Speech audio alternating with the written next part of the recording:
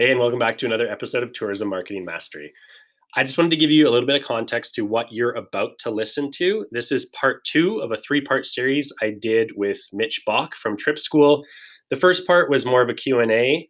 This part is the intro to a conversation that Mitch and I had around failure, in which we discuss some of our own failures as tourism operators, but we also discuss the failures of our clients. And the reason that that is significant is because Mitch and I both individually have worked with hundreds of clients over the last few years. And so we've seen patterns. We've seen where there's common mistakes that are made. And we also address, of course, what are some of the key takeaways, key lessons from those mistakes, and what can tourism operators be doing instead? So this is the first part of that discussion. What I will let you know is that this was intended initially to be a 1-hour episode. It ended up turning into a 2-hour conversation. So what you're listening to today is the first half of this conversation, which means that the second half will be coming next week.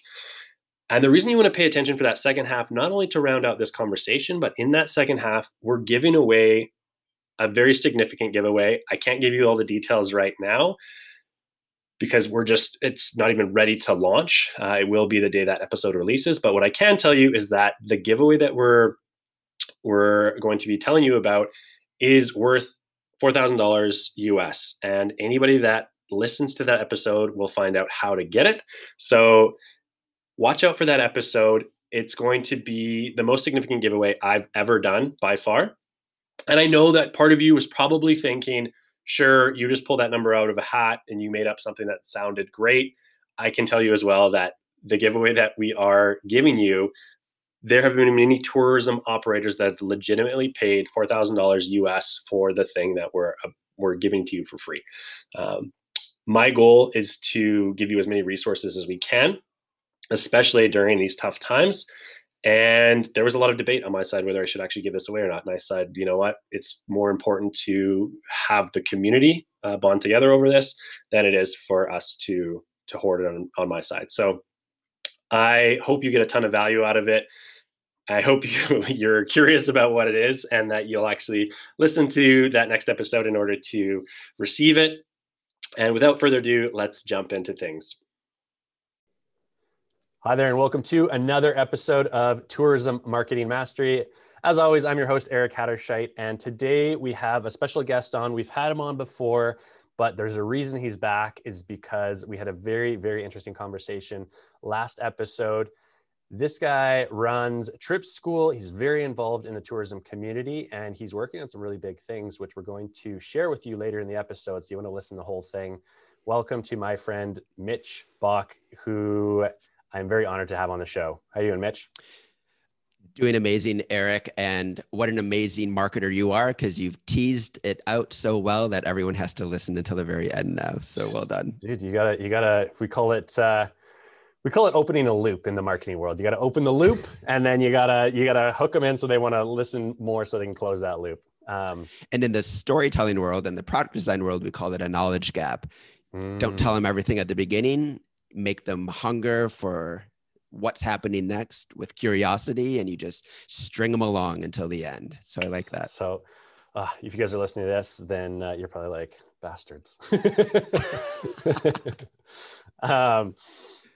Anyway, we have a really, really cool episode planned for you guys, because in this episode specifically, we're going to be diving into just mistakes that either we have made in our own tourism operations or mistakes we've seen with clients. And I believe this is going to be a pretty unique episode because there's not a ton of people in the tourism space that are playing a consulting role that have actually worked with quite a number of clients. And yet Mitch and I have. And so I thought this would be a really cool concept. Actually, this might even be your concept. I don't remember quite, Mitch, but to just go through, hey, what are all the mistakes that we've seen and the patterns that keep coming up? And what have we learned from those mistakes, or what have we seen our clients learn from those mistakes? And I thought it would be awesome if we could share that with you. So Mitch totally agreed. This episode, we'll see how it goes. It might end up being a two-parter. Depends on how long we go, but we wanted to make sure we gave you all the information, kind of regardless of how long that took. So cozy up, sit down, grab yourself your favorite beverage, and take a listen to what we've got. All right. Mitch, I thought a good way to start this off would be looking at just some common patterns that we see. And then maybe from there, we'll go into some of the one-offs. But in terms of bigger patterns that have come out of working with hundreds, if not thousands of tour operators, what are some common mistakes that the listener here can avoid? Yeah, that's the question of the hour and of all of our lives, because we're constantly learning from our mistakes and we're constantly making them, which is great for this podcast episode, not so great for operators trying to make a living. And so I'm glad that you've invited me on here to teach through some of this stuff. I work with brand new businesses and I work with very established businesses. And it's really interesting because often the same mistakes are being made on both ends. And I will say this, it gets really, really hard the more successful you become to start to continue to think creatively, to change your product, to pivot to new directions. It's a lot easier. And I've found this during the sort of COVID pandemic, that when you don't have a lot to lose, you have a lot to gain by just being creative. And so I would say the number one thing that I'd like to start out with, and this goes for everybody, is take a lesson from Apple and work on the next iPhone, even when you've launched the iPhone that you just made. Keep iterating, keep changing, keep adding, and keep improving. And it's not just about improving, but it's about continuing to stir the pot to watch the kinds of new things that come out of just thinking creatively about the products that you're offering. And by products, I mean tours or attractions. I mean, if you look at the attractions world, you can see that there are always new things being added. And it's interesting. I often find when I work with operators that they take it as a given that they've developed the script, they've developed the number of stops on a walking tour or an adventure tour or whatever kind of tour it is. And now that that's done, the rest of their life is spent tinkering with their website and with their Facebook ad strategies. Yeah. They don't go back and include that core product in their loop. And I don't know if that resonates with you, Eric, and the people that you've worked with. Yeah, I might. I'm just gonna give a personal example. So before this episode, I actually took a little bit of time to write down, just reminiscing over mistakes I thought I'd made. And literally one note I jotted right before the episode started here was one of the big mistakes that I kind of forgot about, but has been instrumental the last few years, is to the point that you're making. There was decades for us on the resort side for sure, where we didn't really innovate on anything new. We made these micro improvements here and there, which was really more of just a general upkeep, so to speak. And then we formed this. So to your point of saying, okay, once you think you've got your experience dialed in, then it's just tweaks to the website and maybe your Facebook ads or social media status. One of the big mistakes that I made was that we focused on our social media strategy prior to actually having a really solid experience plan and reiteration of the experience. And the reason that's a huge mistake is because if you're stagnant in your experience, your social media just reflects just what's there. And there's nothing really new that's exciting to the viewer. And so what we realized was, our social media strategy is not the first step in the process. The first step in the process is constantly asking ourselves, how can we innovate? How can we be new in our experience? And that is the real life story that you tell through social media. And that actually lends to posts that are going to be more engaged with because people are excited about the new things you're working on and developing. Your experience, those new things, those are the real life stories that you tell through social media as the medium to tell that story. It's not social media just constantly reiterating what already exists, and how that can be a very effective social media strategy is starting with a core of constantly innovating on experience and then telling that. When I talk about social media to our entrepreneurs or our operators, I often mention it like a friendship. And if your audience is a friend, you want to make sure you've got some new stuff to share with them that's interesting. And often what I see is just the same old kinds of photos, advertising tours, and not relationship building, which often comes from just sharing something that's new and fresh. And I'll say this, you learn you learn new avenues to go down with your customers. And I'll say on that front that I've made that mistake myself, where I don't realize that actually my social media presence is also a way to inform my product development when I learn what people are responding to. And that excites me and allows me to transform the way in which I'm designing my tours. And I have one personal example from the walking tour company that I owned in New York City, which was which was when on my company's Instagram, I had parents that kept complaining about children's attention spans and fidget spinners and how they hated those things. And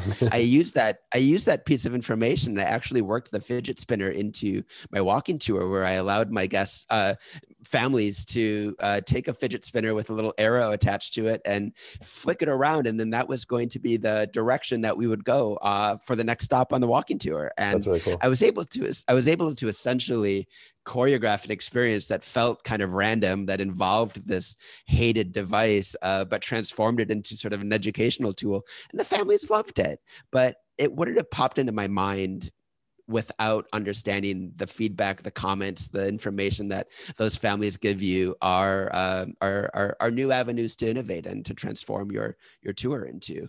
And, on that front, I had an operator that I was working with, and he was just sort of bored with his city. He was bored with his tour. He was bored with himself. He was just sort of over it all. And I said, well, why don't you become someone new? Why don't you change who you are? And he did. He stuck a cape on his back. He invented a new persona, and he went around acting, becoming a new character in his life. And that's the solution for any boredom in any life, is to inject something new and to feel comfortable with that kind of iteration, that kind of transformation of your product, and build that into your philosophy of what the heck you're doing. I really, really like that, Mitch. I also have seen that with one of the tour operators we worked with. They were just struggling with, it's essentially the same thing. Like they were feeling like, I am the same as any other tour operator in this area. And it feels a little bit like, yeah, great, there's revenue there, but that I'm not excited to wake up every day and do what we do, because it seems like it's just the same as what everyone else is doing. And just asking them, like, okay, what do you want to be known for? Just asking that one simple question. What do you want to be known for? Come up with initially just one word, one adjective, whatever that they want to be known for. And initially for these guys, it was like, well, we want to be known for fun. Okay, with everything that you're doing and through this customer journey, how do you take a step that you've done a million times before and inject like that one extra bit of fun into it? So then they sit down and they ideate on that, and that can become their own unique experience in their tour company, is like, oh, they do all these little things because the intention is, we want to be known for this. And that goes into the actions of how they're developing that experience, and then eventually into the actual tour itself. And it's just, it refreshes them. At least in this instance, it did. This is a operator on Vancouver Island. It just refreshes, like, oh, this is so much more interesting to me now, because it was what they wanted to be known as. They just didn't take the time to actually think about how they could inject that into their current experience. I think to dovetail with that, creativity essentially comes simply from connecting previously disconnected things. It's not that you sit down and pour yourself a glass of wine and say, I'm not leaving the table until I come up with a brand new idea for my business. That never happens. It happens when you're out exploring the world. And I think, it's important that you sort of continue to prompt yourself to say, I'm open to ways in which what I experience when I go out, when I shop, when I notice that I'm enjoying an activity. I'll give you an example. I was shopping for Christmas a couple of weeks ago, and I went into this little pop-up shop, which was a very narrow little kind of almost an alley. I mean, picture a couple meters wide of a little shop, but it was magical. And they had created little peepholes that you could stick your iPhone up to and look into it. And they had little dioramas set up in the wall. Cool. And it was this magical surprise, because you would take the photo, but you didn't know what it was going to look like until you had to load up the photo. And then you checked out, you bought something in their little store. and they gave you a little Willy Wonka style ticket, just a little old ticket stub. And on it, it said a little number, and it said, check our Instagram stories tonight at 8 p.m. to see if you're a winner. And at 8 p.m. they broadcast live on their Instagram on Instagram, and you watch this little drawing to see if your ticket won, and then you swiped up and followed them immediately. And those were two. I don't know how that's going to mean something in my training company or in my tour company or in the lives of my entrepreneurs that I work with, but it triggered me because I noticed I loved that. It felt really fun. It felt interesting. It felt like I was exploring. It had a sense of anticipation and reveal to it, all of which are so important to just what human beings enjoy out of life. And I do know that at some point that's going to connect with something else swimming around in my brain and might come up with a great way to add that sense of discovery to a walking tour or to a hiking tour or whatever it is. I think that's a fantastic example that you bring up. That is a common mistake, and I think we are both guilty of it. And it's only recently in the last couple of years I've tried to think beyond this, but the social media, or I should say the way that we have approached social media traditionally has been, okay, it goes from just posting pictures to, okay, now we're posting stories that are happening in the business. And now much more, we're looking at how do we create an extension of the experience that we're giving in person? How do we create that experience in social media? And those are not necessarily easy things to innovate on, but an example like that is a fantastic way to say, hey, somebody else has done this really well. How can I take that same concept of that, extending that experience into social media and bringing it into my business? I think that's brilliant. Really love that story. Part of the curse of being human is that we do focus very quickly on the negative, and we're often quick to say that won't work for me. That's not what I'm doing. I don't have a retail shop.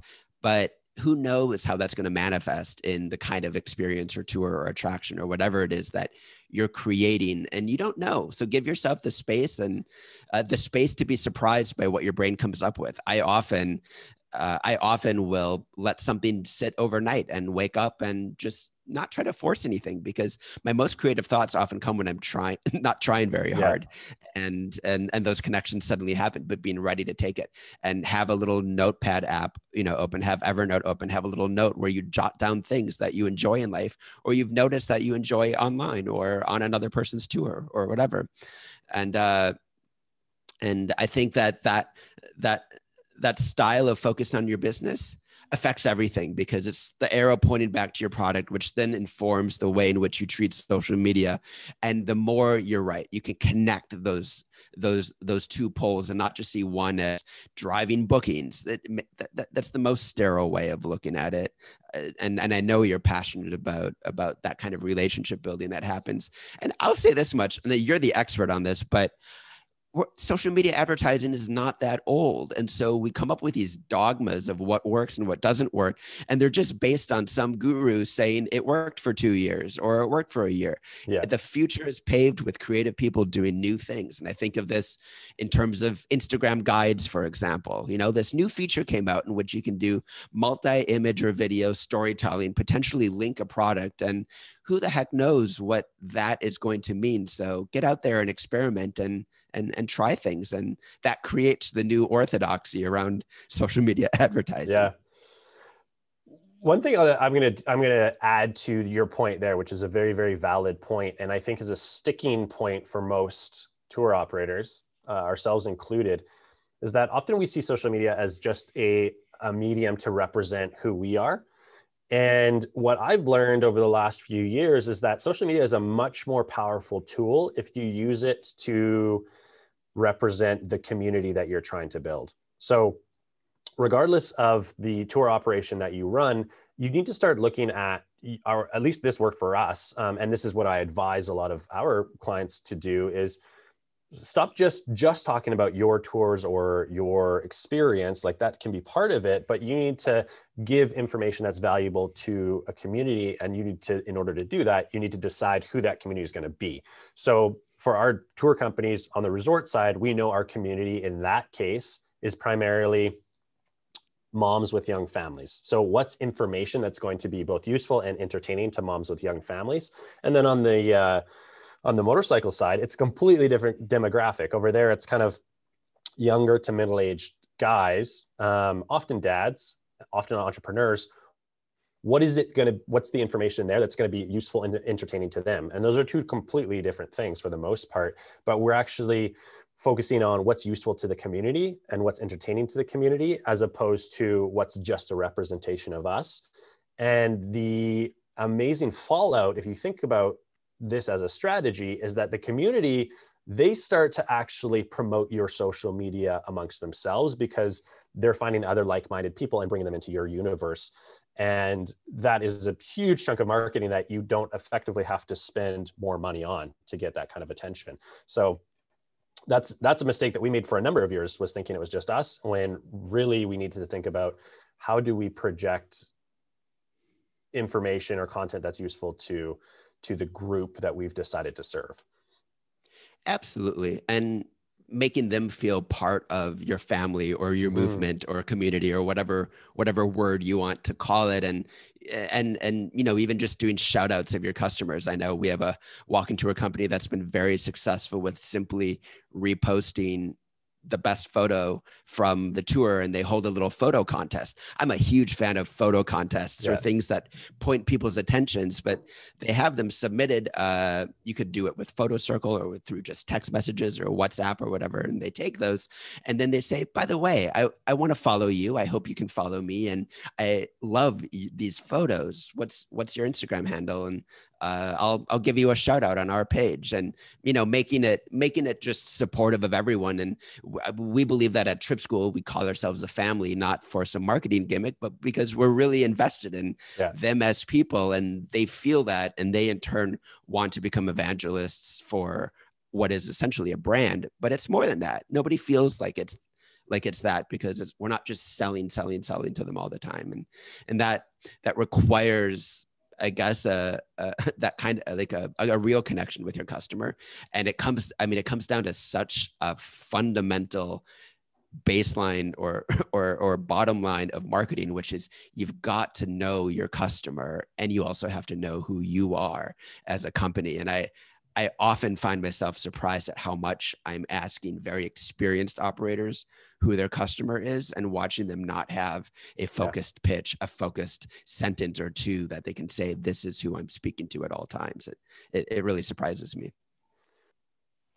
I mean, it doesn't entirely surprise me, because it wasn't that long ago that you could get away with having a generic audience and saying, this is anybody.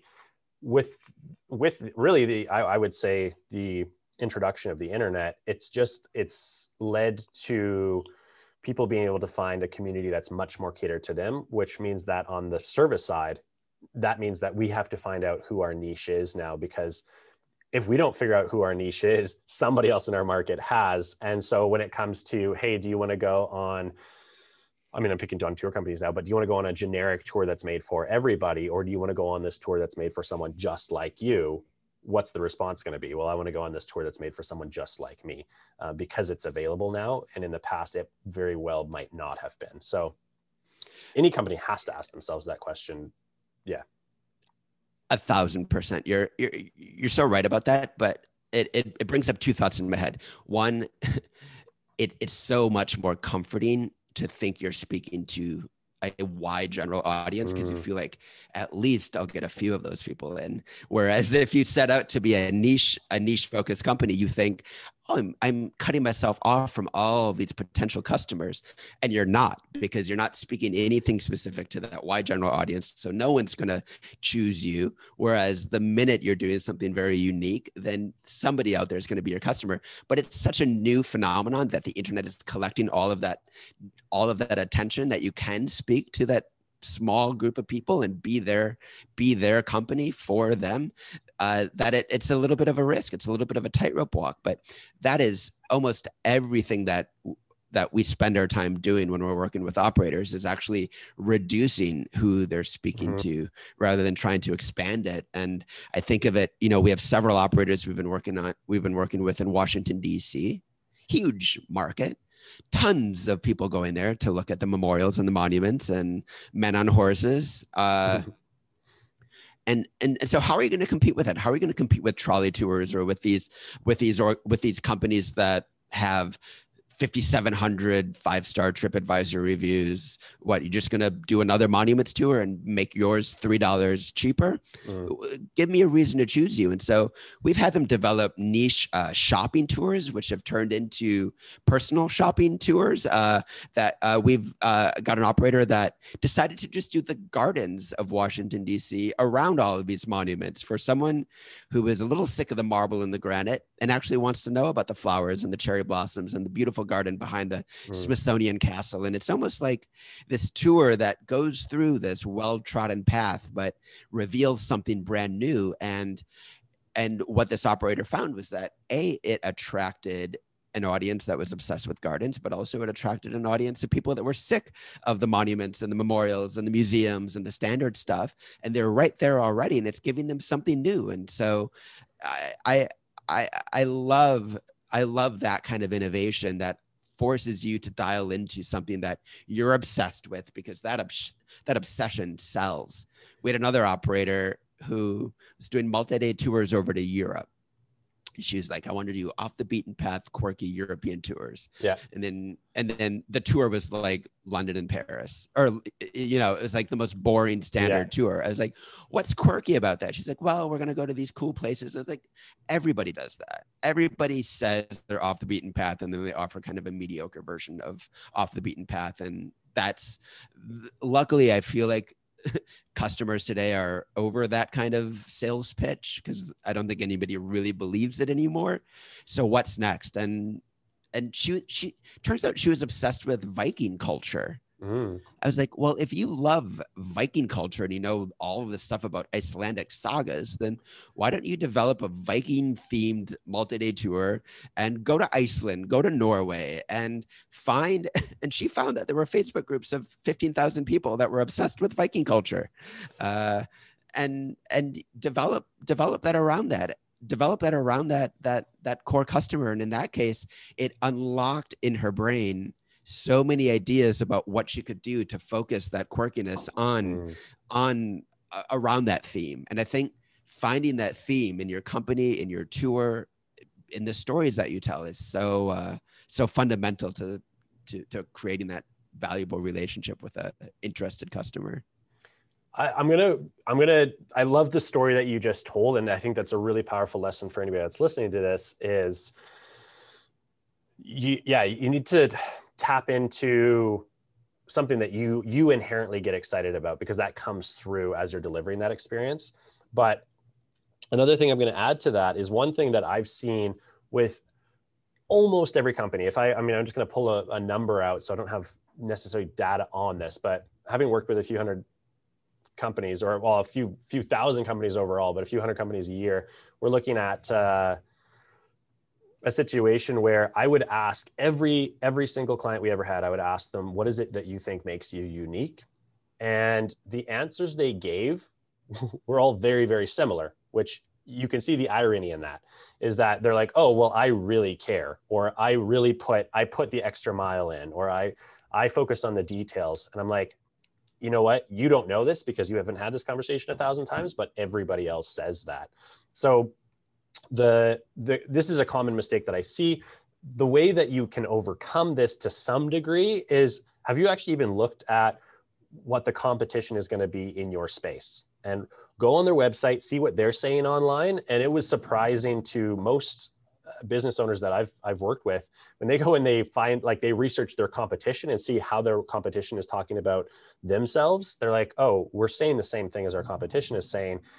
We're just hearing these stories from our customers where the customer comes to us and says, oh, but you guys really do care, or you really are unique. But if someone's coming in front facing and they've never worked with anybody in this space, then how is that customer supposed to know? So my challenge to my clients has always been, go find out what your competition's saying about themselves. Also, the word that you're using to describe whatever you're doing, if that's a word that's been used by someone else in your market, then you can't use it. Because even though it might be a great word, even if you want to use the word, oh, we're trustworthy, or we focus on safety, or whatever it is, if everyone else in your space is saying that, and it might be true, it becomes invisible to the customer, because the customer's like, well, everyone says that. So I have to find another point to decide whether I'm going to work with this tour company or this tour company. So sometimes it's a matter of going to a thesaurus and saying the same thing, but in a different way. Ideally, though, it's actually you really thinking about how can we be different so that we're coming across in a very unique way in the way we talk about ourselves and our experience front facing. I even say, change the color of your logo so you're the one differently colored logo from the other three logos. Like, you might be a garden tour company and the other three competitors might be all green because that's the color of a garden. Be an orange flower, be like whatever it can be that at least even visually identifies you as being different. You know, this is such a difficult thing to master, because on one hand, you have to know your competition intimately, but then at a certain point, you have to forget them. And you have to be confident to do your own thing and not just copy everybody else's tours. And I encounter this a lot in early stage businesses, where they think this is what a tour is in my neighborhood, or this is what you do in the Grand Canyon. You do these stops and this is where you go. And if I'm going to be a tour operator, if I'm going to create an experience, then this is what I have to do. And then it comes down to, oh, maybe I'll try to have a better Facebook ad strategy or better copy or a better website. And it's playing someone else's game is so dangerous, because rarely is that the game that you're passionate about. And it also probably doesn't speak to actually your strengths. And those companies might be failing or struggling. You can hide a lot behind a website and behind reviews and behind sales. And I mean, I know this, and you know this, that a website can hide a lot of crap. And so you need to know that so that you understand sort of the game that you are playing, and then forget it and do something that you're passionate about. And, you know, my example for this was this French woman who started a walking tour company in Philadelphia. And she started a walking tour company on American history, despite the fact that she's French, and then kept apologizing for her accent, for her Frenchness, for everything about her. I was like, well, why are you coming off as an expert in American history and trying to play the game of people who are from Philadelphia that are obviously going to play it better? Even an American who went through, 12 years of American history are going to play it better. So why do you feel like that's the important game you should be playing when you could be developing something really unique as a French persona, which you really are, and walking us through the French angle of American history, which is actually really fascinating, and market to Francophile groups, market to families that have kids that want to learn French and do it in French. And it was sort of the moment that I empowered her to be as French as she could be, rather than excusing it all the time, that it unlocked this wellspring of marketing ideas and just tour product development ideas that haven't stopped. And I think that's powerful. It's a powerful lesson for all of us to feel empowered in our quirkiness and our uniqueness, to really use it as a selling point, because we often shoot ourselves down or notice the faults and constantly feel like we need to apologize or make up for them. It's a really interesting point that you bring up, because I see this again and again as well. As someone coming new into the space, they say, okay, how can I, this is the way that things are done. I think that's always the fallacy mentally, is like, oh, I come into this and this is the way that things are done. And it is a fine line. And this is almost where it does pay to work with somebody that's been there before in some kind of consulting role or teaching role or whatever that is, because there's core principles that work here as a foundational piece, but we need to find what's our unique place in the market. And I think a really good book that alludes to this, or that speaks to this point, is Blue Ocean Strategy. Have you ever heard of this book, Mitch? Absolutely. Yeah. Fantastic. And a really good, we said we're going to go over time here. So a really good story that I thought was a great analogy for me to really understand how we play this out is take a look at what the big trends are in the market that you're in, and then try and find a way of doing something that's the opposite, but still attractive to a market. And a great story to this is the story of VW coming into the American automobile market. When VW first came in, they understood, okay, we're coming into this market new. We also are effectively, we're coming into a very tough situation because bringing VW into the market in the 60s, they're selling to the exact same men primarily at that time that they had fought a war against. So they're up against immense odds. And then coming into this, they also realized if we try and bring our version of exactly what's in the market into this market, we will lose 10 out of 10 times because there's already loyalty for this kind of tour in the market. And these guys have huge marketing budgets speaking to this product. So as an example of this, VW said, okay, what are the large trends in the American automobile market at the time? And the trends at the time for these vehicles they were huge. They were boats, so large vehicle. Typically, they were based on not only the vehicle was large, they had large engines, and then also they had luxury at the forefront of everything they did. We have these large, luxurious vehicles with these massive engines, big power. And so VW said, we're not going to win at that game. How do we pivot? How do we come in differently? And one of the earliest vehicles they introduced to the market was the Bug, which was the exact opposite of all of that. It was small. It was very, very simple interior, and it had arguably one of the smallest engines on the market coming in, but it was unique. No one had something like that. And so that was their point of differentiation was, hey, we've got something that you're not going to get from anyone else in this market.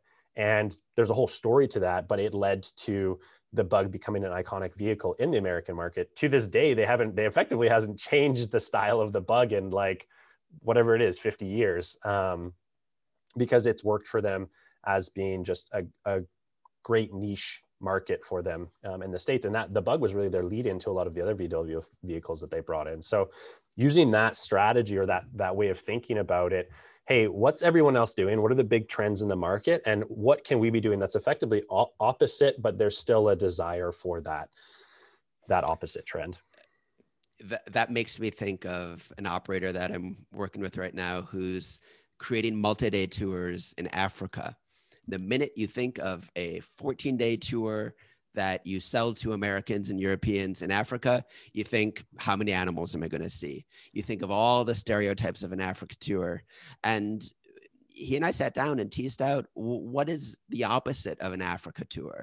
And it's a tour of Africa that upends all of the Western stereotypes that one has about this enormous continent. And so we came up with a tour of Togo and Benin, two beautiful, incredible countries. And certainly they've got lush landscapes and they've got waterfront. And he does honor the fact that there are these moments of beauty and you go on hikes and you see the monkeys and you wake up and you swim, whatever. Great. That's all great.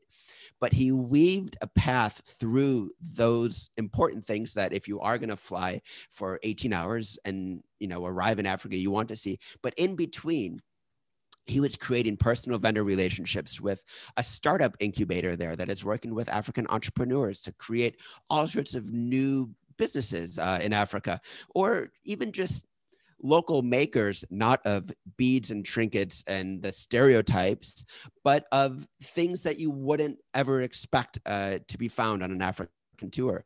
One of the nights, you're at a rooftop bar that feels like you're in the middle of Soho in New York City.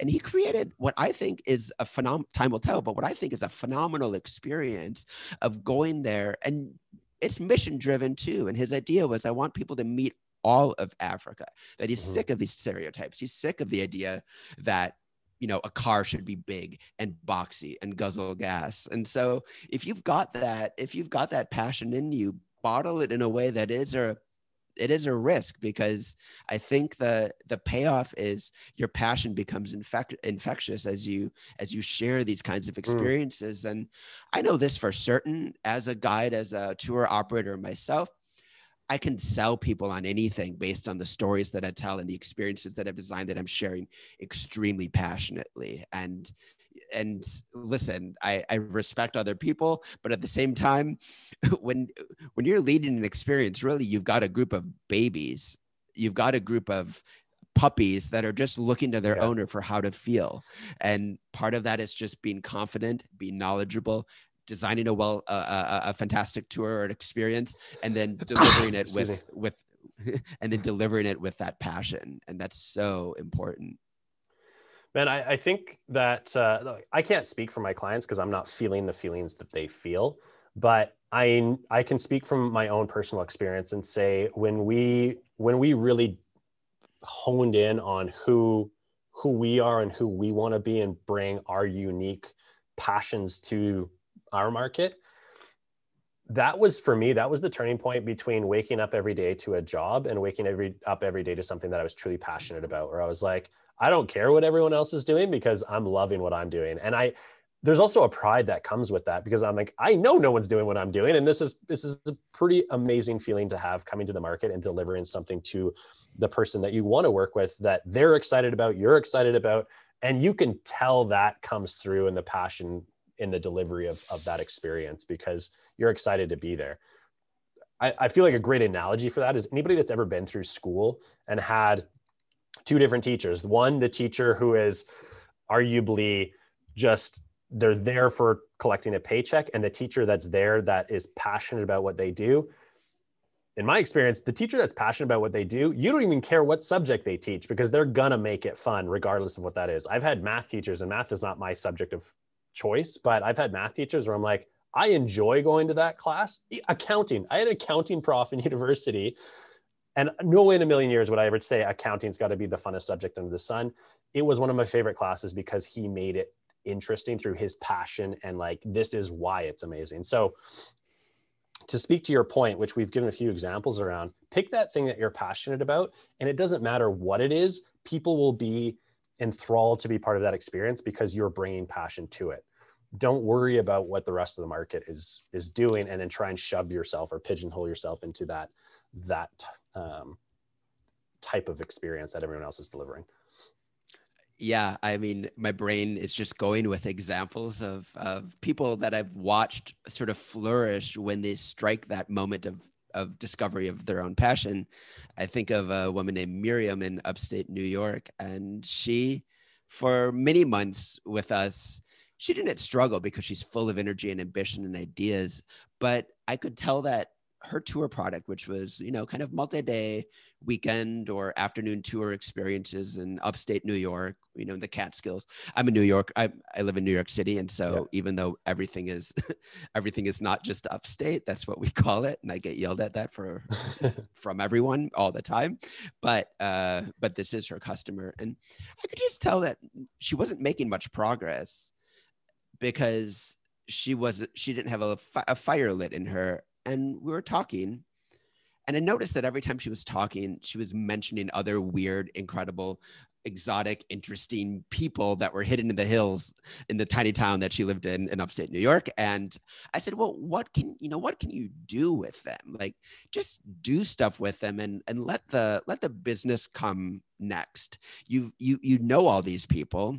Can you do something together? And for Halloween, she put on basically an experience that involved everyone in the village scaring visitors. She looked at, awesome. I mean, she looked at AirDNA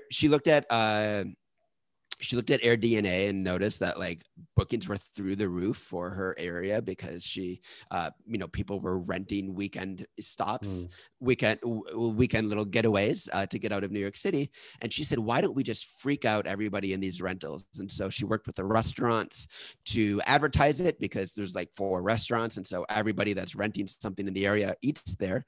And she worked with those locals to become empowered to advertise her product because they were all part of it and they kind of loved it. And it was after the closing hours of everything. So basically nobody had anything else to do. And I mean, I only saw photos, but it's like everybody in town was dressed up in blood and they were a murder victim or they were some weird ghoul, and they had things floating in the sky. They had people coming out of the trees down by the water. It was this incredible experience. And really, is that a business model for her future business? No, because obviously you're not going to have a sustainable business that requires you paying 27 people for a $20 tour.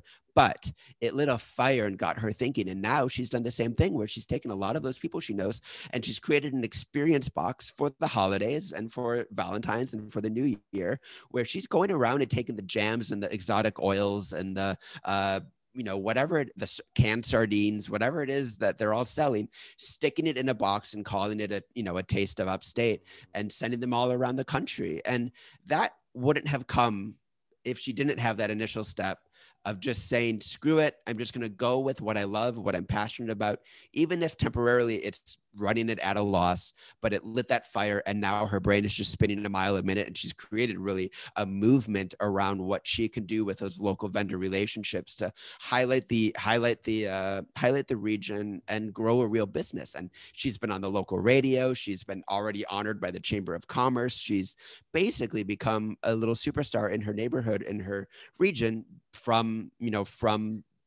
making those connections happen. To that point, Mitch, that's another thing that I'm watching right now as a mistake that I'm seeing with some of my clients that I had coming into COVID is there's kind of two avenues that you can go here. You can say, okay, as a result of COVID, most tour operators, and if you're listening to this, you're going to know the boat that you're in, but most tour operators that I'm aware of, they're receiving some kind of benefit because they are in tourism. And so they are eligible for some kind of government assistance in a variety of countries. I know they get that for sure here in Canada. I know that they're getting it in the States. And so what I'm seeing is there's a group of tour operators that say, okay, I'm getting this assistance. It's not a ton of money, but we're surviving. But they said, we're just going to wait this out. We're just going to hold out, wait this out. And then when tourism starts again, then we'll come back to this. And then I've seen a group of tour operators, and unfortunately right now, I've kind of seen this as being the minority. They say, this is the greatest opportunity we've ever had because we can try anything and money's still going to come in the door. And did you say her name was Miriam? Yeah. Yeah. To Miriam's credit, essentially she's saying, I can do absolutely anything and there's no scenario where I lose because money's coming in the door. That I see as being a winning scenario, because even if the thing you try is going to be not necessarily the experience or the action that you continue moving forward.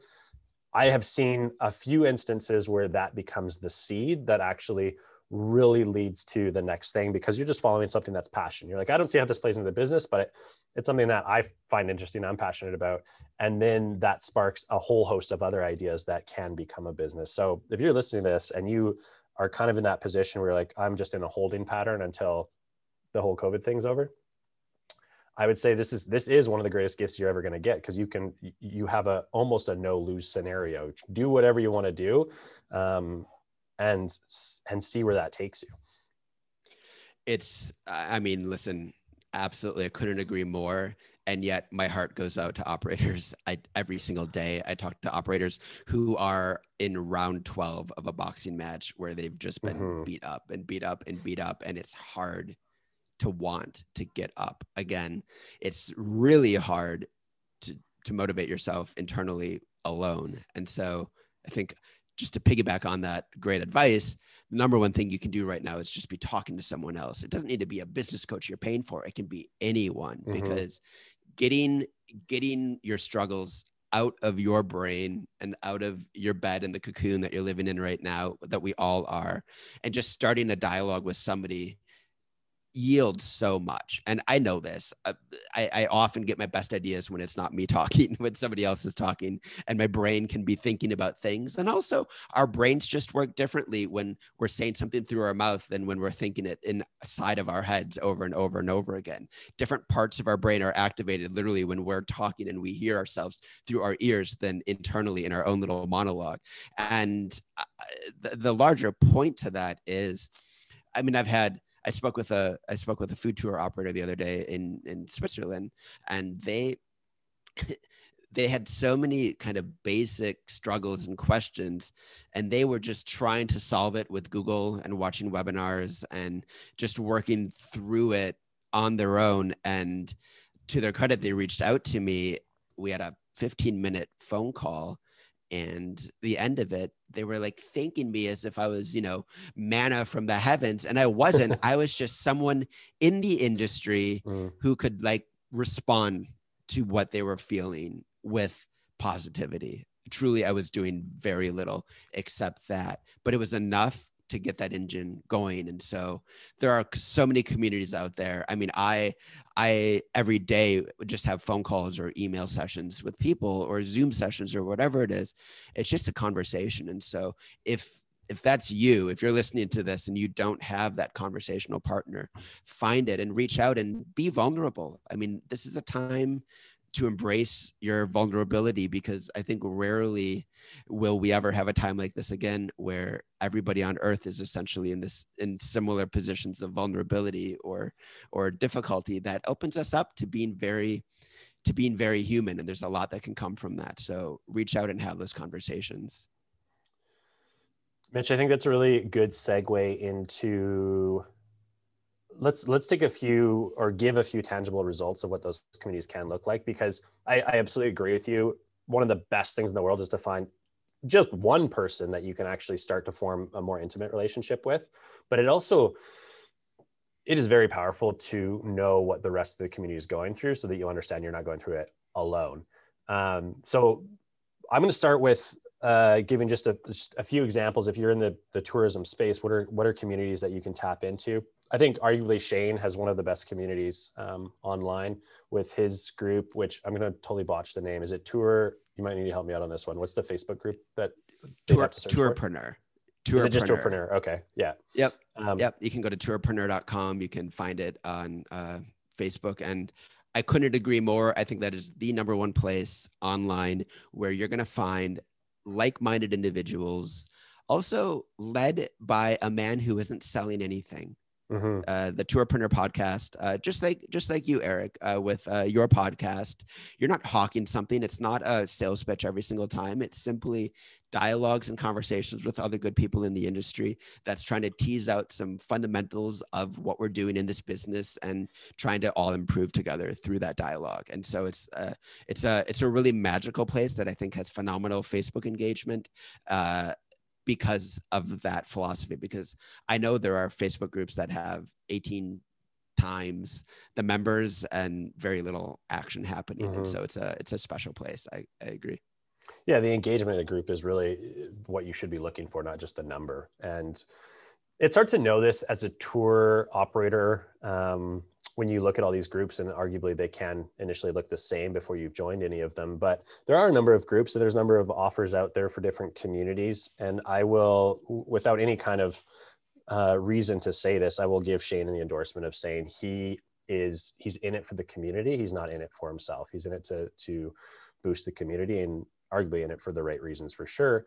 And same to Mitch as well. So I talked about this in the beginning of the episode. Mitch is also working on something that is going to be, I believe, one of the most powerful communities within tourism. So we'll talk about that towards the end. Now that's our second hook into leading them into God, it. But tease, I know, filthy tease. I know. So yeah, stay tuned for that. And it's also something I think I can say is that this is a community that's not necessarily in competition with Shane's community. This is going to be more of a collaboration. So it's not necessarily where you need to pick one over the other. This is really one community building on another. So stay tuned for what this is, because it's something that the tourism community hasn't seen, and it's pretty epic. So I'll leave it at that until we get to that point in the episode. Excellent.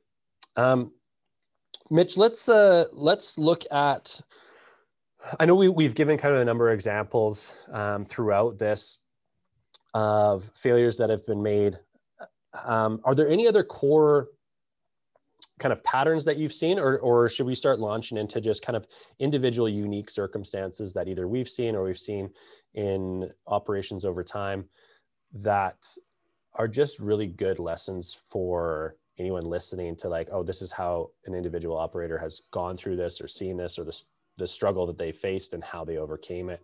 That was a really loaded question with a lot of sub questions in it. So let me go back to the beginning. Is there anything, any large patterns that you wanted to make sure that we flesh out before we move on to individual examples? Yeah, I'll say this much. I hope that our dialogue so far has been at least exciting or or inspirational on some very basic level of getting you out there and coming up with ideas. My corollary piece of advice to that is then tone it down. That generally less is more, and let the greatness of your tour sing instead of trying to throw in the baby in the bathwater into the experience. And, I'll give an example of this tour operator in Africa who had so many local artisans. And so there was one moment where we were waking up at like 3 a.m. to see, I think, these monkeys, and then waking up at 5 a.m. To then go swim with dolphins. I'm botching that, but it was something where he hadn't noticed because he was so excited and passionate about loading the days filled with so much goodness that his guests had 2 hours of sleep that night. Yeah. And so, I mean, that's an exaggeration of a very basic point, which is often I find that operators aren't letting their tours breathe because they think if I can add another stop, add another bullet point on my Viator listing, if I can throw in another extra, then the more stops we make, the more things we do, the better the experience. And that's often the exact opposite of a well-designed experience or tour. And for me, that design theory goes down to the very basic principle that ultimately your guests are not going to remember everything. They're going to remember the peak experience. They're going to remember how they felt at the beginning and especially how they feel at the end. And so if you can design one phenomenal moment, I call it a wow moment. In the book, The Power of Moments, which is one of my favorite books in the world, they call it a moment or a peak experience in psychology. It's all the same thing, which is people's brains need something to remember that's more heightened, more emotional, more fuller in whatever sense you want to take that than everything else. And you have to design for that, because the more you design for that, the more you're going to understand what your guests are going to remember. And then that's going to show up in the review. When I work with an operator, I often look at their reviews on Expedia or Viator or somewhere.